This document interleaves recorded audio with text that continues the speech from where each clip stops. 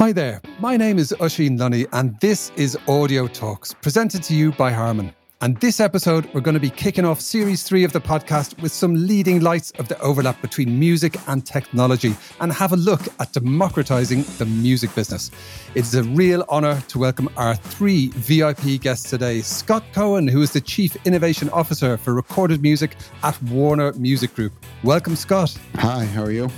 Awesome, thanks for joining us. Chris Cook, editor, journalist, media entrepreneur, and managing director of 3CM Unlimited. Welcome, Chris. Hello there. And last but not least, Oscar Höglund, the co-founder and CEO of music sync startup Epidemic Sound. Welcome, Oscar. Hey, thank you for having me. So I'd like to start the show with one of my favourite quotes. The music business is a cruel and shallow money trench, a long plastic hallway where thieves and pimps run free and good men die like dogs. And there's also a negative side. So those are the immortal words of the great Hunter S. Thompson, who kind of alludes to a perception that people have of the music business as being unfair, as being difficult to make a living from, and that pretty much being the status quo. And in parallel to this historical perception of the music business, we also have news that maybe mirrors some of the GameStop news from the world of trading as well, that music companies are launching new services with the aim of being more user-centric, particularly in terms of the royalties they pay out to the artists. In fact, this week, SoundCloud announced they were going to be the first music app with a fan-powered artist payment model. And Tim Ingham wrote on Music Business Worldwide, in an industry-first move, SoundCloud is introducing what it calls fan-powered royalties, its own branding of the user-centric model. So it sort of points to this idea that the traditional music industry isn't that fair. I mean, what say all of you about the SoundCloud news and about whether the music business is working for the majority of recording artists? Who'd like to jump in on that broad topic there? Is it fair? It's a tough question to ask because go back into the history of the music business. How many artists wanted to be Frank Sinatra or Elvis or the Beatles or Aretha Franklin or David Bowie or Prince or Metallica or Ed Sheeran? You know, it's not so easy to be those special artists. They don't come along by the millions. They're very few. And when you find that talent, it takes some doing to make them the superstars that they are, that I just reeled off, names from the last 60 years, and you knew every one of them, and I presume everyone listening knows every one of them.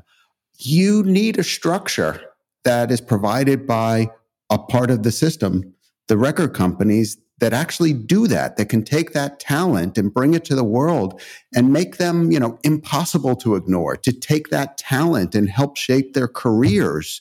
It's easier than ever for artists to create music, to record it, to distribute it, to reach audiences.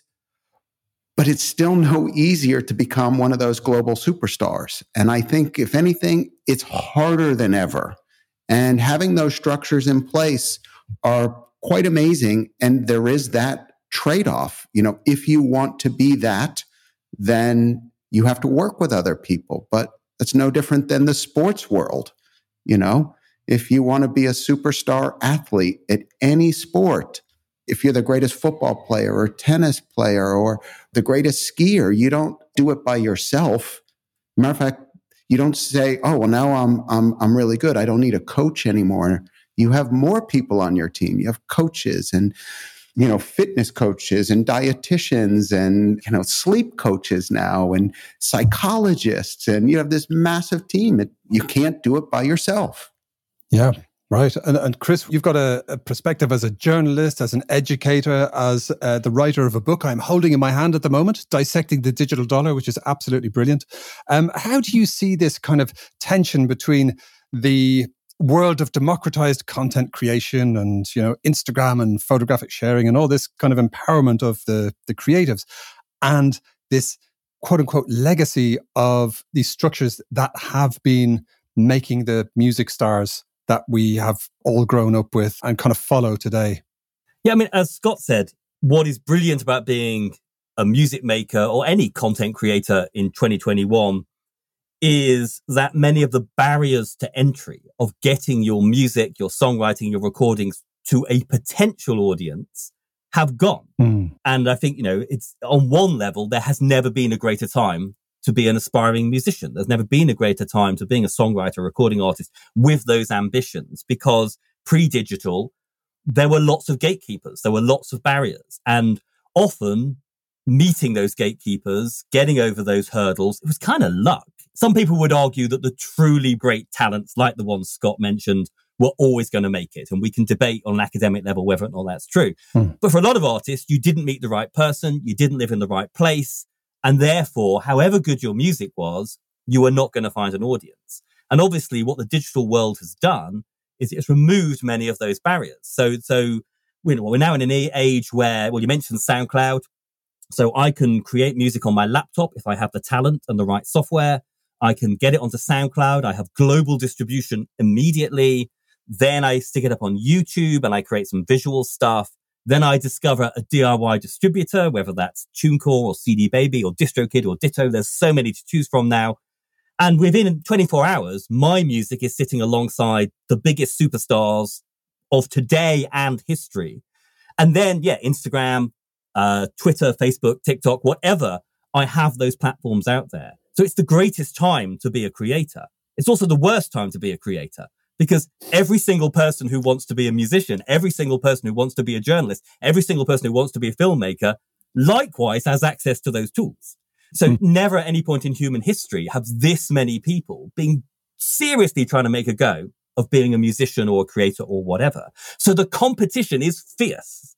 And I think if you look at it from the perspective of an artist, what was the stat we saw last week from Daniel Ek at Spotify? 60,000 tracks a day. Now, even if some of that is podcast content, that is a phenomenal amount of music going live every single day onto Spotify and all the other platforms. So as an artist, that is what you're competing with, except 70 years of archive is also sitting on those platforms, accessible. So you're competing with all of that too. Plus, you're not just competing with other musicians. You're competing for the attention and the excitement of people who are actually watching YouTube creators or TikTok influencers or Twitch gamers. There's all these new strands of the creative industries who are competing for that time. So it's both the best time and the worst time to be a creator, which comes back to Scott's point. What do you need? Well, what you need is a team. And at CMU, we call our education wing CMU DIY, but we came up with a cliche because someone pointed out that was a stupid thing to call our education strand, because the one thing we say throughout is you cannot do this alone. So the cliche we came up with is DIY doesn't mean do it yourself. It means direct it yourself. Nice. You still need a team. The question is, who do you need on your team and what are you going to do with them? And there's a lot more flexibility in terms of how you structure that team than there was 20 years ago. Yeah. Absolutely. That's so interesting. And as you were talking about this, the fact that the new technology is empowering people, it's democratizing. In theory, your track can sit beside that of Frank Sinatra on Spotify, like super quickly. But there is also some disruption coming up from the tech challengers and folks who are sort of using this new digital world we live in to launch competitive services or complementary services. Now, maybe, I'm not sure if this is an accurate parallel, but it makes me think of the world of fintech, where you've got the established banks and then you've got the challenger banks who are maybe focusing on a smaller subset, but doing it a bit more cost effectively than some of the legacy institutions. Oscar, talk to us a bit about your viewpoint on the world of digital music as it is in 2021. You have the legacy players, the startups, the challengers, and it'd be great to hear how Epidemic Sound fits into this. Yeah, I would be happy to comment on that. But I think first off, what strikes me when I take a step back and when I listen to Scott and to Chris is how much we're aligned and I think how much we agree. I completely subscribe to the picture that there's never been a worse time, but obviously never been a better time also. And I completely agree with Scott to the importance of teams. I think what unites both Chris and Scott and myself is the importance of relationships. I think that, as Scott alluded to, the relationships with the labels is just more important than ever. And technology has opened up for so many more avenues to discover and explore and fortify that relationship. But I would argue that's just one side of the coin, because this coin has multiple sides, not just two, because we have labels on the one side. We alluded to platforms previously. I think we've already mentioned SoundCloud and Spotify, just to name a few. We're leaning towards a different group of individuals and other relationships, which are much more the content creators, which brings us into a subject that Chris just touched upon, which is sort of the whole crossover, so the attention economy. And I think what's so wonderfully sort of situated right in front of all of us is this great opportunity to see music and everything come together as we fight for attention, not just within the sort of the greats that Scott alluded to, but to Chris' point with YouTube creators, and we're doing a vlog and we're creating content on multiple different platforms. So sort of just acknowledging that there aren't just, as historically maybe were the case, a few relationships that you could lean into, but there are multiple ones with other content creators. Technology has opened up for that collaboration with people within your team who could help you from a label perspective, from a publisher perspective. Platforms can help you, and also the opposite. Content creators can also help and make you. So I think step number one, just stop there and allow others to chime in, because I think that my first observation is that there's so much more that unites us rather than sort of there's an encumbrance and a challenger. Yeah, I think, all of us in the modern music business embrace technology. We don't look at it as disruption, or at least I don't look at it as disruption. I look at it as making things better, whether it's better for people that want to create content, better for the people that want to listen to it, better for the people that want to engage in it. So I wouldn't look at TikTok or iTunes back in the day or Spotify or any of this that allows this ecosystem to thrive as disruptive at all. I think this is really contributing to a better ecosystem.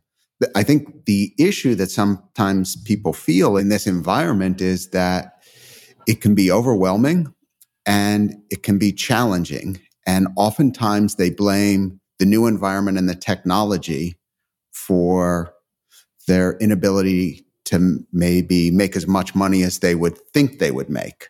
But, as Chris pointed out, with 60,000 new tracks being uploaded every day, plus the entire history of recorded music, that's pretty stiff competition. And, going back to my sports analogies, lots of people play sports, football, they go skiing. They don't necessarily think they're going to earn a living at it. As a matter of fact, it's the exact opposite. They're spending a fortune on their ski holidays and their gear.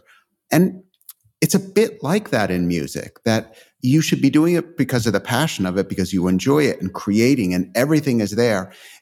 And if you are one of those extraordinary talents that gets through the clutter and passes through, then it's actually an amazing business. And if you're worried about money, there's a ton of money in it. If that's your, one of the problems that people say, that they're not making money.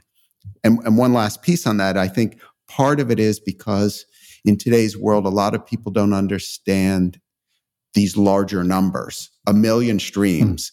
They think it's like putting 1 million people in venues, like selling out hundreds of stadiums. Or they think it's like 1 million CD sales.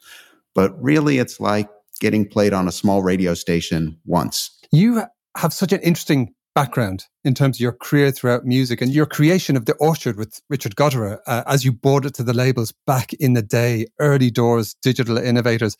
It was seen as quite disruptive, and a lot of the labels were slow to see the potential that yourself and Richard could see.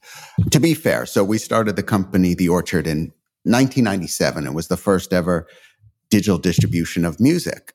Yeah. But it was so early on that we were definitely not seen as a disruptor, because we didn't disrupt anything. Nobody, what was to disrupt in 1997? I'll tell you why, because, as a distributor, one of our little problems we had was there was nobody to distribute to. It was because there were no such things as digital download stores. There was no streaming platform. So we had some issues. We were definitely not a disruptor early on, but later, I think maybe. Yeah, you were absolutely ahead of the curve, to put it mildly there.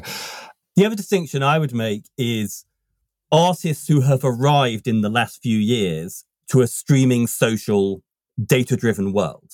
And from the start, that was part of being an artist. And they did that from the very go. The first time they uploaded a track to whichever distributor they worked with, the next day they were looking at the data that was coming down. They were looking at what was happening on Instagram.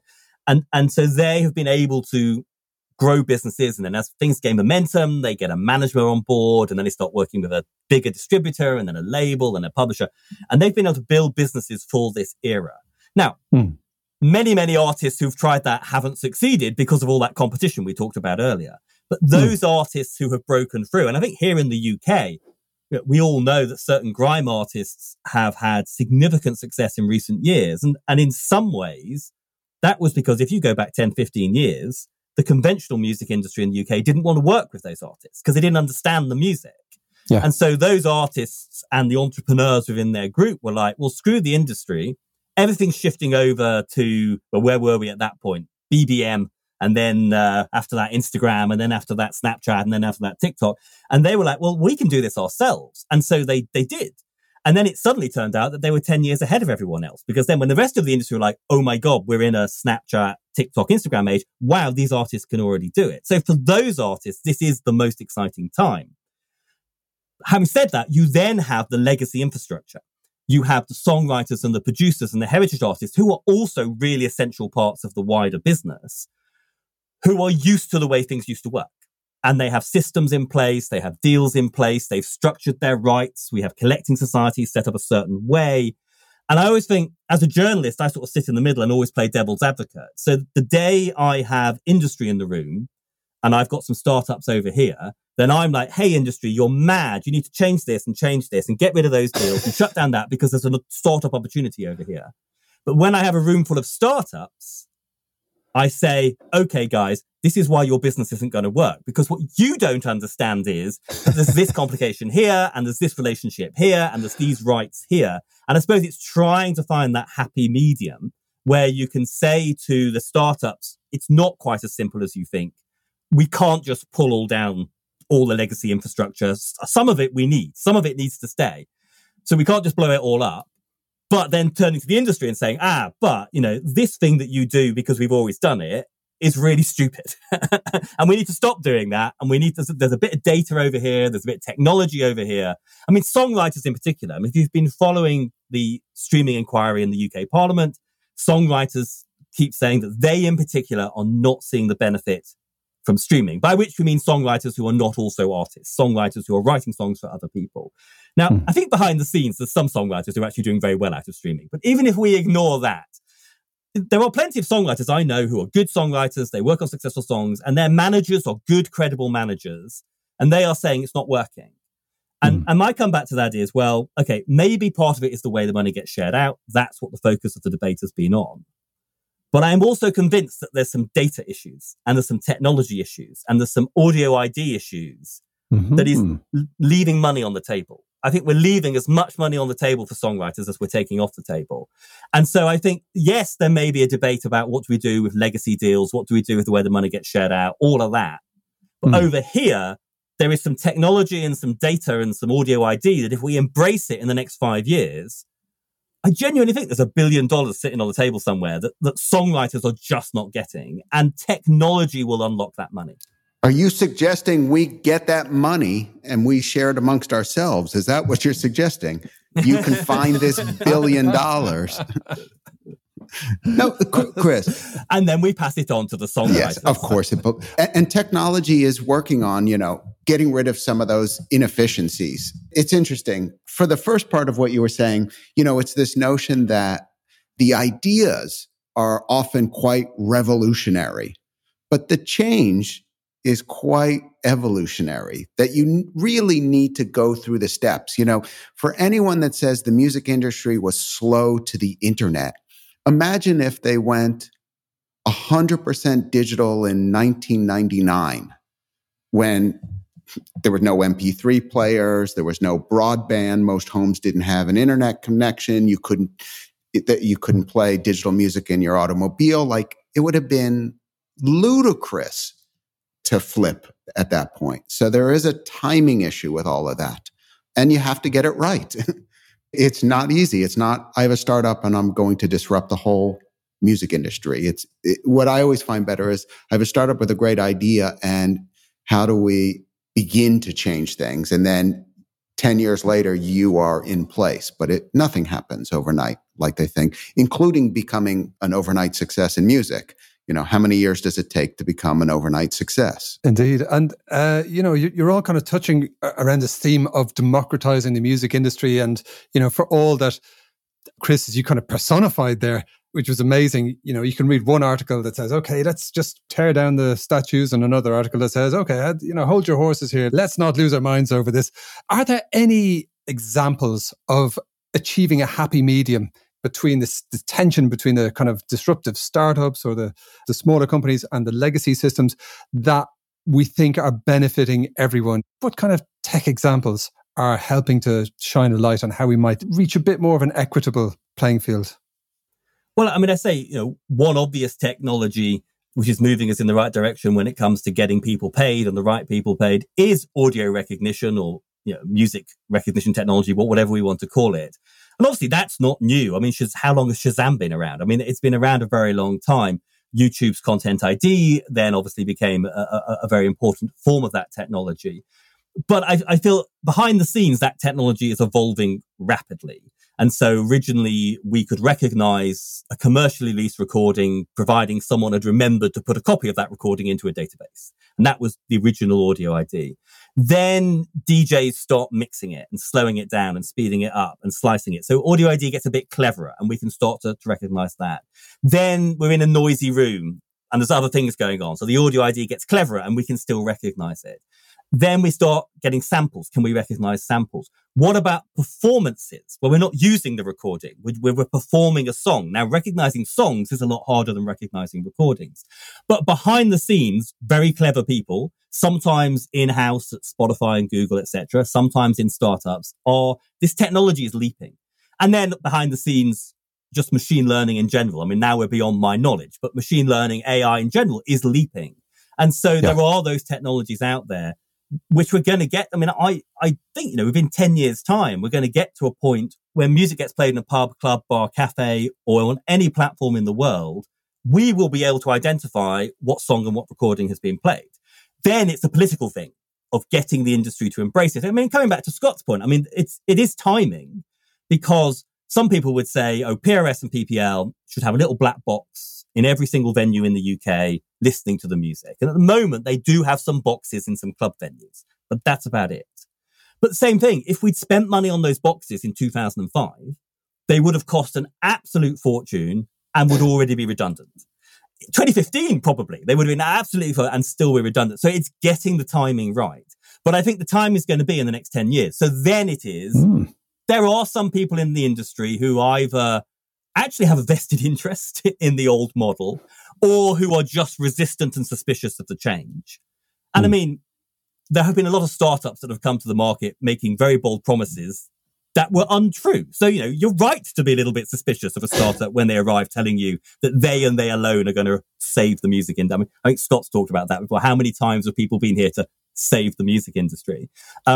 But there is embracing that technology, and then there will be a little bit of politics behind the scene of making sure that those people who either have a vested interest in the old ways or who are suspicious of the new ways is preferably to get them on board. And if not, maybe they need to get out of the way. Interesting. Democratization is about politics. Who would have thought? Oscar, what say you?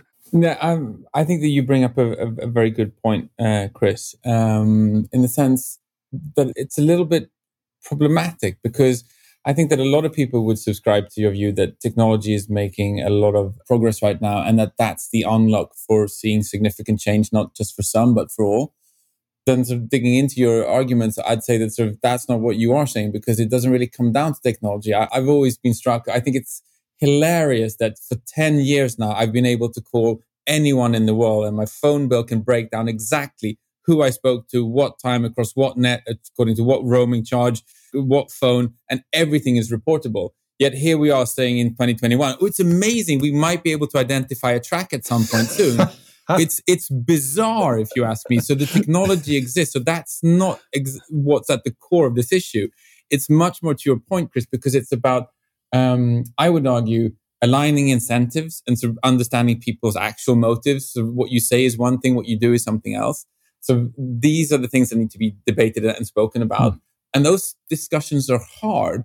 And I would argue that one of the ways of getting to that point is rallying around big ideas. I don't think we do that enough. That's one of my learnings from the last 12 years, that I see startups come and go. I see empires build and fall, some sustain, but there aren't enough big ideas. And so I don't want to toot my own horn, but I think that's one of the things. We've got a lot of stuff wrong at Epidemic, but fortunately we got a lot of stuff right. And one of the things that we're passionate about is that we want to soundtrack the internet. That's our big idea. We think the internet is our generation's most incredible contribution to future generations. I dream about talking to my grandkids, and when they look at me deep in the eye and they say, "Granddad, your generation invented the internet, right?" There's going to be a big ass smile on my face, and I'm going to go, "Yep." And they're going to say, "Please tell me that you contributed in some small way, shape, or form." And I'm going to go, "Hell yes. I was a small part of a company called Epidemic, and we soundtracked the internet. We brought emotion and feeling to our generation's biggest collective achievement." I think we need ideas that excite people. We can do incremental changes, but if we only focus on 5% better, 2% better, or so there might be a change around the corner, that doesn't push the needle in a big way. I think we need bigger ideas in general. I would definitely agree that with the various different challenges we have as an industry, whether they are getting people paid or marketing or whatever, some of those are the technology is still evolving and catching up. And once we have the right technology, we need to address the politics. But I would totally agree with some of these challenges. When it comes to metadata for songs, when it comes for matching recordings to songs, when it comes to knowing who wrote a song, who owns the copyright, that's a big data challenge that could have been solved years ago. And we're at the point that that's entirely I don't even know if it's a political thing or if it's a cultural thing. It's all of it. But the music industry has increasingly become a data business because every business has basically become a data business, hasn't it? Sure. So, music distribution, it's basically a data business. That doesn't allow you to abdicate from feelings and from big ideas. I mean, data is going to supercharge and help educate us, but it's never going to be the solution. Data is going to help us, but we need to have the conviction, the ideas to follow through and to build stuff using data.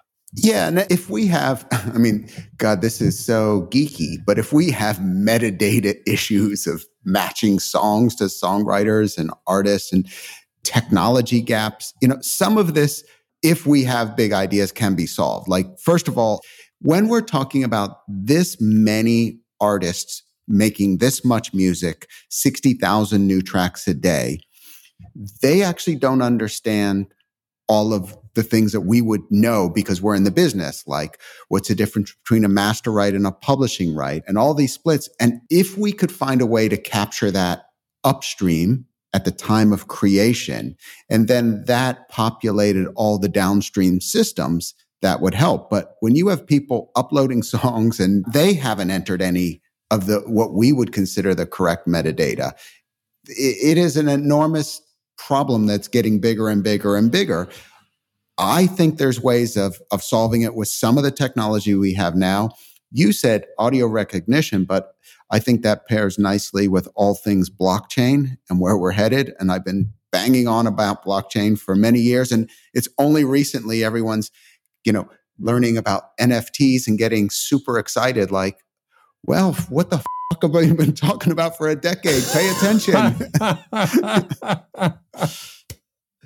But partly, I think that comes back to Scott's original point about who do you need on your team? I often say with new artists, actually, you begin with collaborators before business partners. So you're the first people you're going to work with. They're not business partners. You're not going to do a deal with them. They're other creative people who you collaborate with, and whether that's on the actual music making process or whatever. And then slowly but surely, you start to get more traditional music industry business partners involved. But there's an element of saying, if you're an artist and a songwriter, etc., yes, you like hanging out with other creative people. Of course you do, because you're a very creative people. You like hanging out with people whose passion is musical composition and performance. But where's the data geek on your team? Where is the people on your team who their passion is the spreadsheet lining up and the data being it? Because those people exist. And I think it's having the right people on your team. And then coming back to Oscar's point, during COVID, I think we've started to see a growth in direct to fan, which is another thing that's been sitting around for 20 years, not properly exploited by many people. And so I've been doing lots of digging into the different approaches to direct to fan. And that's where not just looking at music as music, what are the YouTube creators doing in that space? What are the Twitch gamers doing in that space? What are the podcasters doing in that space? Because ultimately they're all in the same business, which is exciting people with great content and then figuring out how to make some money out of that excitement. They're all in the business of telling great stories, if you ask me, Chris. That's what they are. They're storytellers. But what I think is interesting about Oscar's business is that in essence, you have that. You've connected the creators happening originally on YouTube and all the other platforms. You understand what their drive is and what their needs are, and you understand what musicians are. And it's partly about connecting those communities and finding ways that then both sides win. It's interesting that you also bring up, Chris, around direct-to-consumer sales, because I think the music industry, it's been kicking around forever. But flip to another industry like, filmmaking with Disney. So Disney puts out a film like Frozen, the animated film, and it becomes a tremendous success. But if Disney, unlike the music business, didn't congratulate itself on the wild success of the film, it was just the beginning of launching over 3,000 individual products that they could sell to consumers around the Frozen film. We get 1 billion streams and we're high-fiving each other. That should be now the real work goes. Now we kick it in. And I think we haven't dialed it in quite right yet, but I think you're going to see that ratchet up over the next coming years. And again, with blockchain being a key element of it, I mean, there'll be a bit of a gold rush period now, and then it'll feel like it dropped, and then it'll come back and take off at a nice normal trajectory. And I think that's a huge opportunity that's untapped. I'm the same as millions of people around the world now who've been in lockdown and watching Queen's Gambit. And so there's this chess reference. I'm terrible at playing chess, but I love this reference. The picture in my mind is as if you're setting yourself to play a game of chess, you obviously don't want to play somebody who has a diverse set of different chess pawns and you yourself only have bishops, or you only have a certain kind of pawn that they're all exactly the same. And I think that what both Scott and Chris are alluding to is the importance of having diverse teams around you. In the Disney example, you need to have a multitude of different assets and skills and know-how in order to release 3,000 other products on top of a massive product in itself. And Chris, to your point, exactly the same. You need different people who are triggered on different parts of the value chain and the ecosystem. And I think what's becoming more and more obvious now that sort of that insight is hitting more and more companies. And I think the inflection points and the opportunities to cooperate more along those lines are ever increasing. So I think that for me, that's something that I've seen change quite a lot now. I'd maybe call it the level of respect, because there used to be a hierarchy as in sort of, I do the finer arts, you do the less finer arts. This is creative. That's easy. I think about IP and I look at what we're trying to do at Epidemic. I see as we have two superpowers. We have technological IP and we have music IP. But guess what? They're both IP and there is no hierarchy. There's a symbiosis. If you don't have like super creative engineers and really structured musicians, you can make magic. But the exact opposite is true as well. If you don't have super creative music, sort of, and they sort of intertwine. And I think that people are more embracing that sort of a different can be valuable and there's beauty in sort of us coming together. I think that change I see quite a bit. And I think that is encouraging, sort of the merging and the blurring of the lines. Heck, it's even in our tagline. We're soundtracking the internet. We don't see ourselves as music. We're a part of YouTubers, a part of Twitch stories, a part of everyone trying to sort of garner and bring a story to life. We want to try and play a role across a ton of different things and at the same time stay focused. And you hear just how difficult that is. That's amazing, Oscar. And it kind of points to how the music industry is set up, that it doesn't have to compete with anything else because it becomes embedded in everything else. And it always has been. You know, way before digital music, you could go for a jog with your Walkman with a cassette. You could get in your car and listen to music while you're driving. As a matter of fact, what better thing is there to do?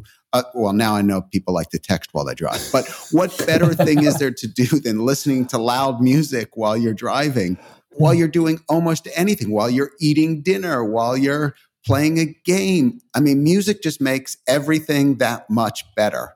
And so we're in the fortunate position that we're not competing for the attention economy, including if you go, well, what if people are on Netflix? Yeah. Netflix is loaded with music.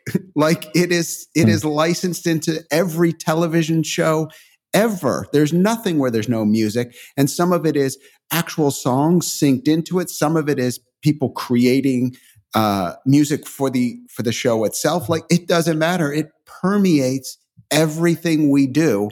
And it couldn't be a better time to be in music because of that, because we're never competing. We're never competing. Fantastic. Yeah, there's a certain element of democratization baked into music as a concept, and the fact that everybody loves it. Harman did a survey last year, and they found that 8 out of 10 people said they couldn't live without music. And I was chatting about this with Shane from Sound Diplomacy and Reverend Moose from Save Our Stages. And, we were all mystified as to who those 2 out of 10 people were that can live without music. It just doesn't compute. It's totally primal.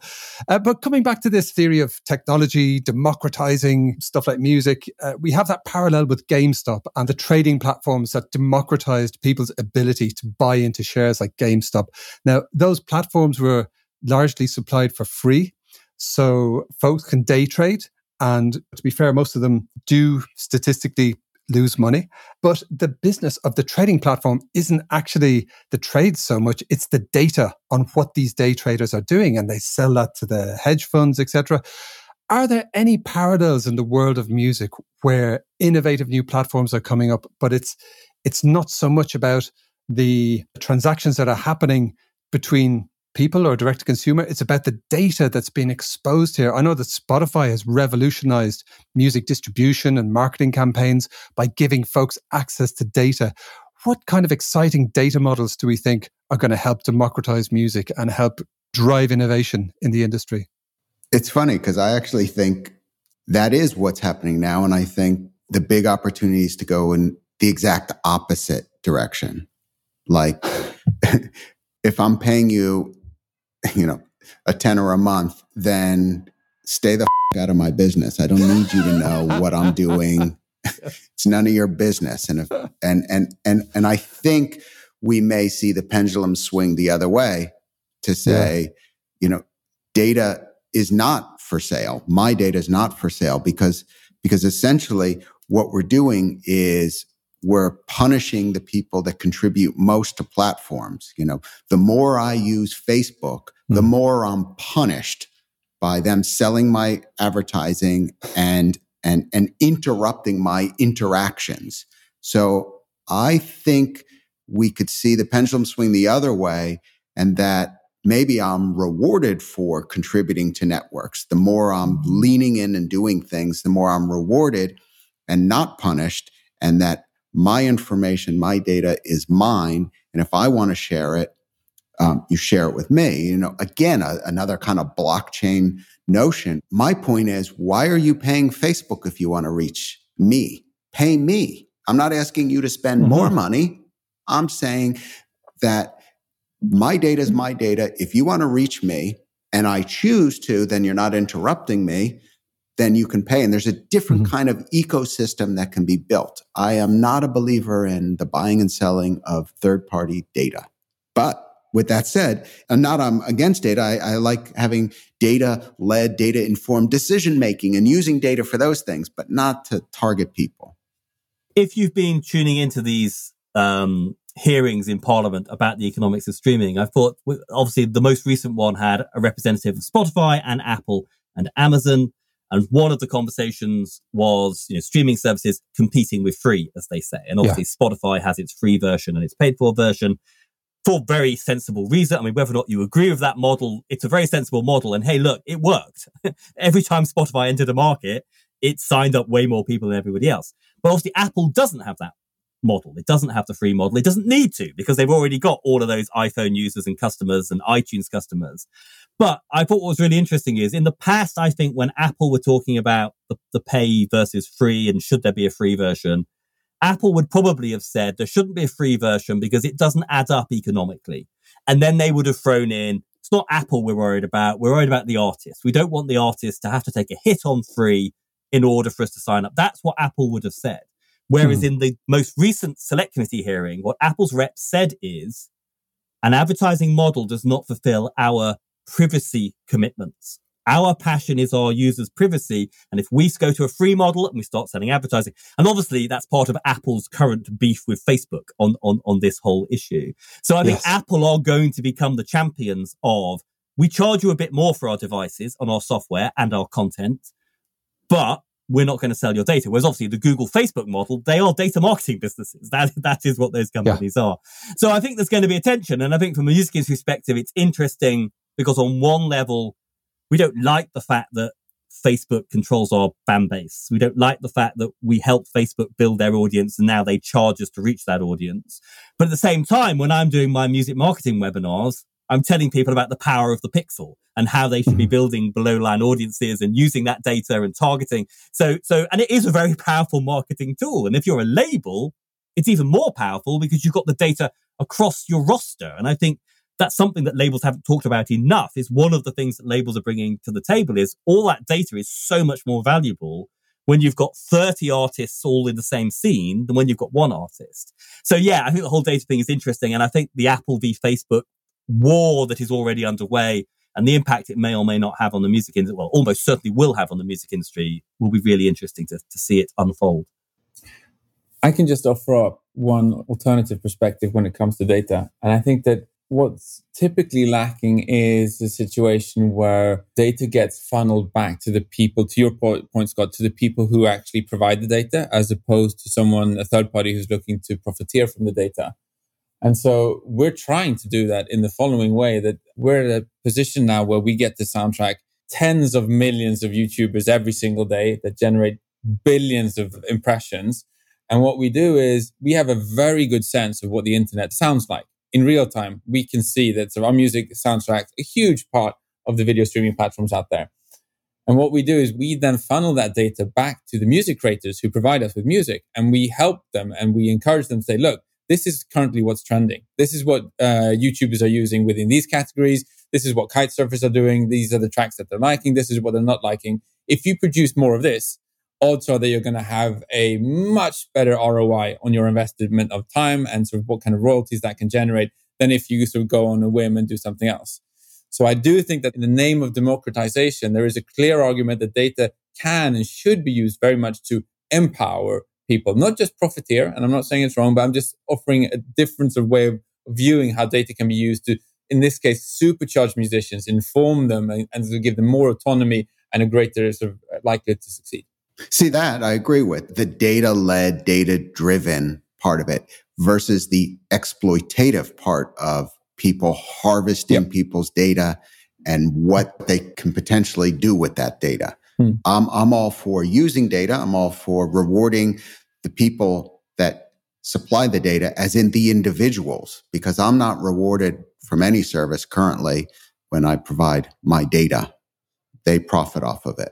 And, it's very funny because if we're talking about our artists getting their fair share, I would extend that out to people, because if you're looking at the DSP model like Spotify, Apple Music, Amazon, Google, Deezer, they're paying out 75, 80% of their revenue to the music industry.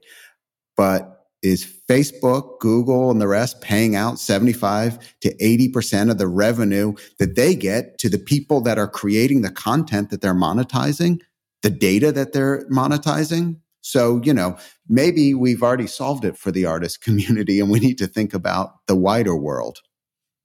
Amazing. Democratization goes beyond the artist. It goes to all players in the ecosystem. And it does seem like we're moving from this world of, rigid boundaries and legacy and, disruptive startups. We're moving to this place where the music industry is about overlapping ecosystems and cooperation and working together and data-driven decisions across different platforms, all that kind of good stuff.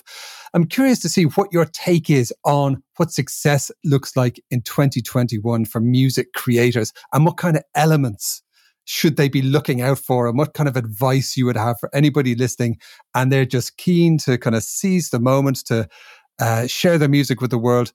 What new things, what democratizing trends should they be aware of? Who'd like to jump in there?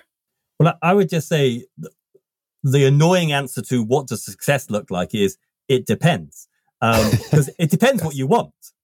What is it that you're setting out to achieve? I mean, we have a project called Pathways into Music, where we're basically mapping the careers of what we call frontline artists. So sort of main artists.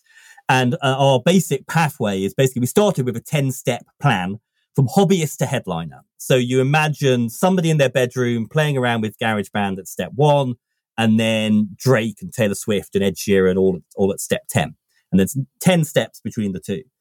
And then the feedback we immediately got was that they felt that we were suggesting that if you didn't get to step 10, you hadn't succeeded. And then we had to say, okay, yeah, we've screwed up there. We've not communicated this right. We are not saying that success is step 10. And then it's like, well, if success is having a sustainable career around music, then probably on our plan, step 5, step 6 is where that becomes a reality.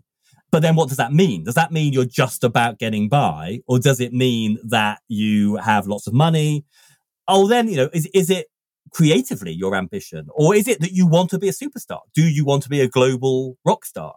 And I suppose depending on what the answers to those questions are, then how we're defining success would be totally different. Yeah, it's not so different than the business world where, there's a real push now to every business that opens has to be scalable. It has to be a potential unicorn that's going to transform the entire planet. But it's okay to have those moments, those Google's, Apple, Amazon moments where it's hugely scalable. But what was wrong with opening a shop in your local neighborhood and selling what you did and paying your rent from doing that? And so if every artist isn't trying to be scalable, shooting for the moon superstar, because there's not enough places, not everyone can, go, I'm going to take on Google. Well, good luck. It's like, I'm going to take on Ed Sheeran. Okay. Good luck.